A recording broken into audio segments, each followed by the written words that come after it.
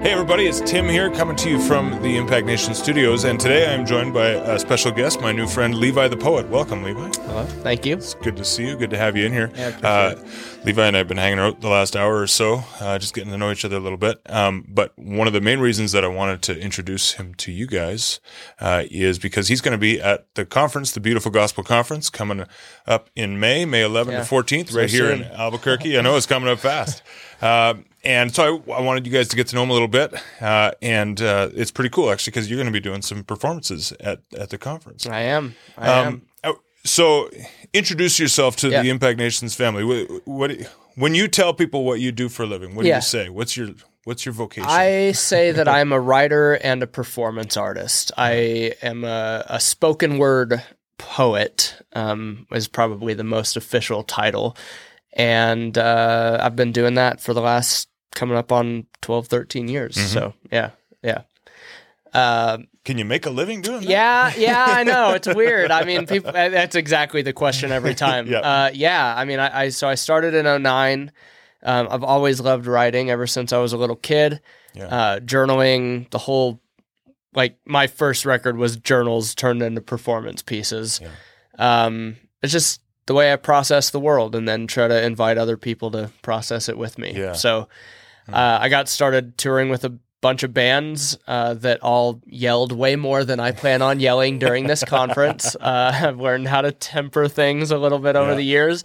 But yeah, I've pretty much lived on the road for the last decade or so and toured all over the world now and put out records and have a book and all these things, you know? So that's the context. So speaking of book, one of the connections that we have with you is that we learned that recently you recorded the audiobook version for the latest book of Brian Zond, who's one of the speakers at the Beautiful Gospel Conference. I did. Yeah. When Everything's on Fire. Yes.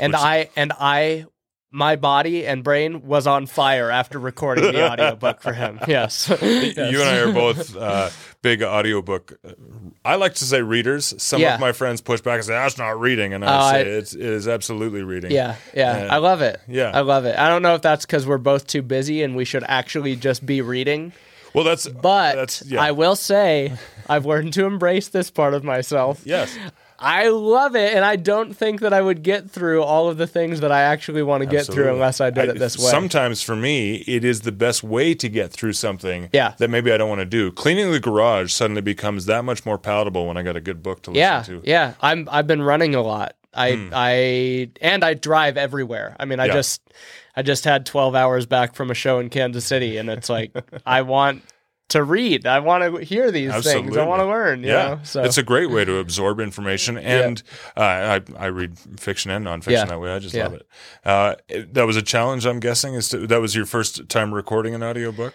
It was. Different on the other side of the microphone? It was. And I've done a lot of recording in studio, but this, I mean, it's a very solitary venture. You know, I wanted to record the audiobook because when I read...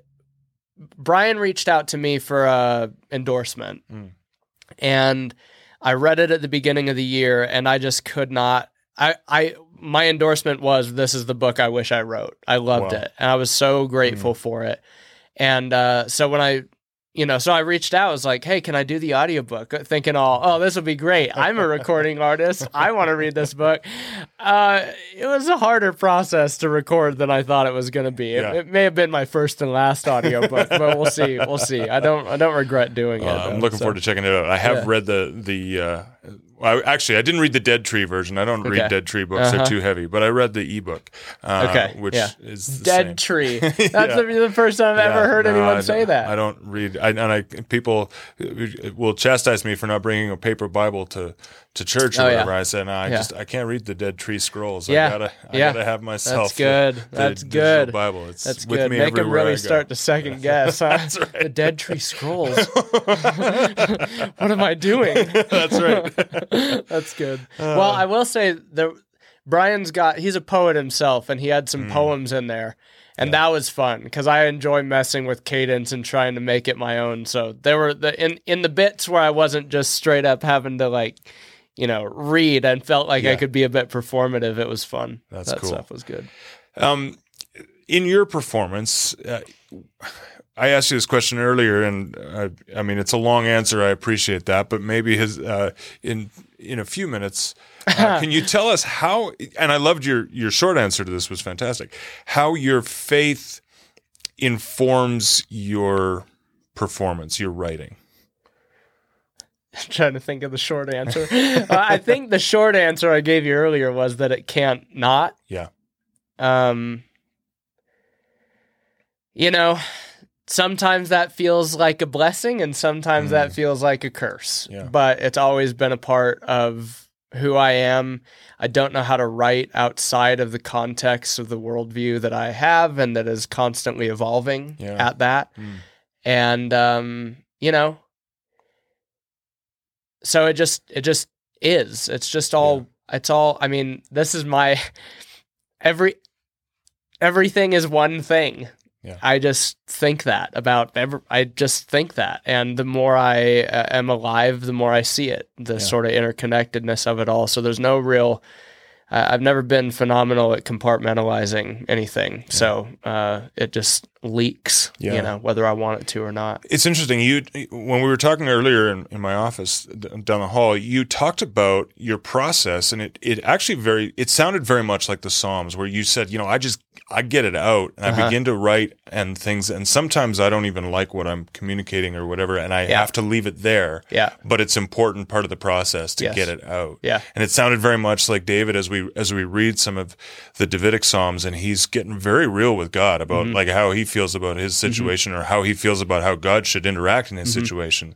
And yet in the end comes back to, but God, your truth is the truth about this situation. Yeah, that's good. It brings to mind the truth will set you free, which I learned and might still very well be true in a very objective way. But I have experienced the freedom that comes from that reality in a far more subjective way. And writing has been a part of that for me. I think that, you know, I think that there's something to saying the truth will set you free, even if that doesn't quite end up being the truth, but you still have to get it out of your body. You still have to get it out of your system. Things live inside of you in very real biological, physiological ways, and the expulsion of them, just so that you can look at them without being totally chaotically wrapped up in them, it has been a really important part of my process. And it doesn't come to me naturally at all. I mean, it's scary to get things out of you, you know? And so, but I do think that that's always the invitation that we can be who we are in this place. And for me, writing has always been my means of processing that. Yeah. You know, it helps me get down underneath the thing that I think is the thing that isn't, you know, I mean, the thing until the next time you think about the thing. Yeah. Yeah. I mean, I just think that there's a depth that we're invited into that we are eventually forced into. I think at some point in time, there's like maybe it has something to, I don't know. I just think that there's a invitation into what is beneath all of that chaos that you're not allowed, that you think you're not allowed to look at, because it's a notion of something. You're allowed to look at it, and God's not absent from any of it. Yeah. Amen to that. If you could, just for a moment, speak to your listeners, speak to our listeners about why you're excited about the conference, why you going? Because I know we invited you to come, and then you had to stop and look and decide whether or not this is something for you. I did. And I guess you're coming. So why would you recommend others come? Well, I can only speak to my experience of the people who are going to be a part of it and the people putting it on. And there is something of truth and authenticity to it that resounds in me. I mean, I was initially interested because I remain interested because I've been greatly helped by the folks who are going to come and be a part of the main thing, Yeah. And also, I think, I see the work that you're about, I see the work that you said I had to pause. Like, I'm trying to be more conscientious about things that I not just like want to, but feel like I can align myself with, and not just do something because I feel like I absolutely should or have to, right? And I think that there is a real kind of a gospel that is an invitation to both do that and participate with others in the healing of people's physical worlds and psychological spaces. Yeah. And what I can say from what I know is that some of the folks who are a part of what this thing is going to be have been a part of that journey for me. Yeah. And that, I'm thankful for people who kind of like help give me permission for the space that I'm in and then pull me forward. Yeah. And what I've realized over the years, even though I didn't set out to be that kind of person, is that in trying to communicate my story well and wrestling with things publicly, which is also another blessing, curse, two-sided coin thing, I have been more and more grateful for folks who give me permission and allow me to give it to myself. Yeah. And I think that this has intonations of that in it. I love what you just said. Permission to, I don't remember how you phrase it, but permission, but then pulling you forward as well. So the grace to go through the struggle, but then to pull you forward into the next thing. Like, that's good. Now let's go deeper together. And I think that these three speakers that we've got coming to this conference are phenomenal at that. Yeah. And Brian, obviously you recently read his book for the audio version, Brian Zond. And then we've got Brad Jerzak, who I've read some of his stuff, and we follow one another. I've yet to meet him in person. He's those who are podcast listeners. Impact Nation's podcast often has Brad, and he's blessed us many, many times. Okay, but it's funny because you said. The first time you read a Brad Jerzak book, you said it made me glad. And I had the opposite reaction, which was the first time I read a Brad Jerzak book, it made me mad because it was so, and I don't even know I don't know if I was mad at him. I don't know if I was mad at me. I don't know if I was mad at the institutions that had caused me to think one way and now I was second guessing. I don't even know. I can't. Yeah. It's taken, that was 5 years ago and I'm more messed up now, which is good. I like being messed up. Actually, I'm enjoying the process. Being messed up, and I think that's one of the wonderful things about these folks is that they invite you into a place, just kind of mess it up, and then let's just sit in that mess for a little while, and really, more than anything, let's just look at the person of Jesus, who invites us into the mess and is with us in the mess, and doesn't leave us there, but is with us there. There's breath there,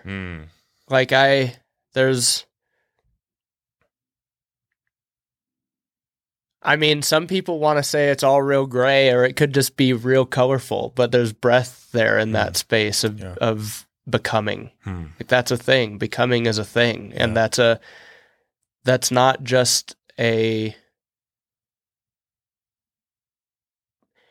don't think that that's just like an invitation to all be becoming the exact same uniform thing. I think that that's a really subjective kind of journey that we're all on, and have a really beautiful helper through it. Yeah. Amen. And then Cherith Nordling, by the way, you haven't had the pleasure yet. Yeah, no, not yet. Yeah, you're going to love Cherith. She is a remarkable woman who speaks with just such depth, and love it. Oh man, that's incredible. Love some depth. Oh, she's amazing. She will say things, and I have wanted to like stop midway through a podcast and just hit rewind and I just need to hear that one more time. She's amazing. So that's good. Yeah, it's going to be a good time, and cool. I'm excited that you're going to be there. That's really cool. I'm looking forward to hearing some of your work. Thank you. Now, can I put you on the spot? I know you didn't prepare anything, but if possible, could we could we hear just a few minutes of some of Levi the Poet today, just so people can get a little taste of what it might be like to hear your stuff? I can. Yeah, if you want just a few minutes. For better or worse, my poems are so long-winded.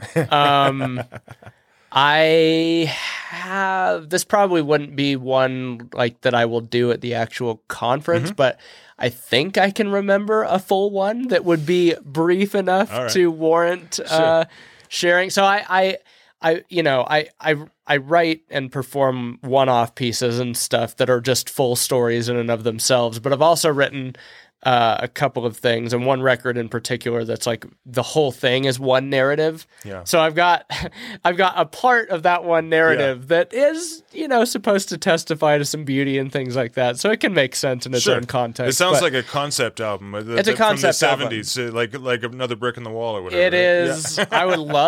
I will gladly receive that.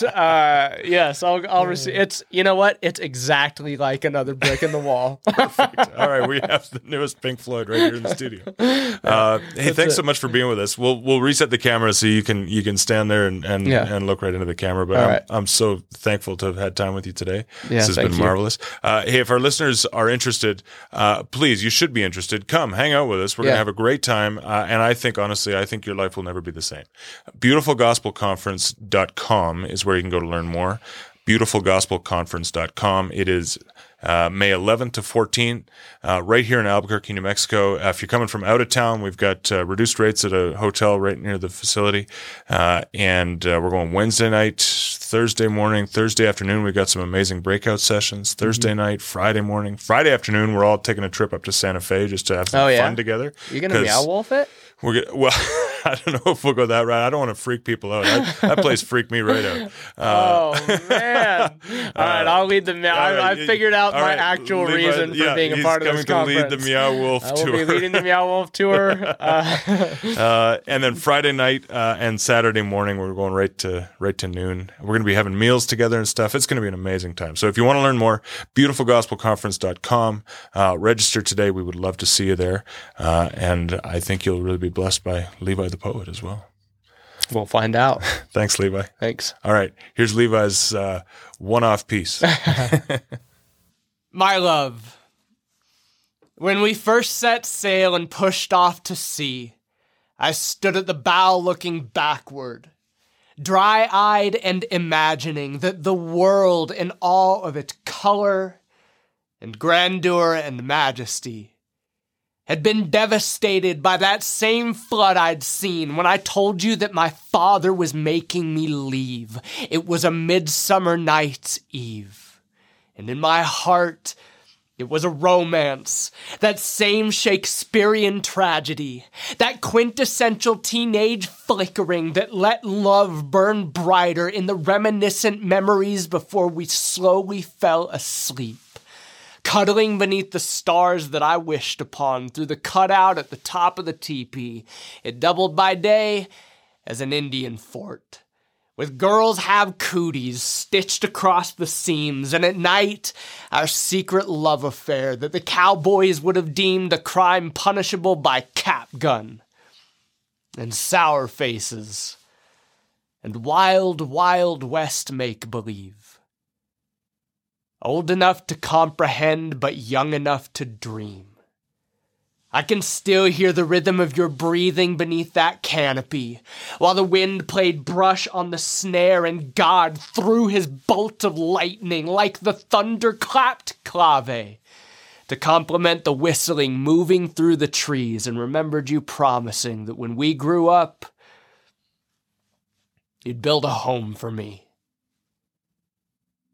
So now to start growing, and you'd curl up your fake mustache like your favorite character in your favorite movie and whisper, "I'll be your Huckleberry." And in the morning, when I snuck back to my room, I thought tragedy indeed, that innocence, if ever it was, can be stripped away without a warning, my king. By grace or by fate, or by luck, or by mercy, I trust the moon will carry your letters safely to me.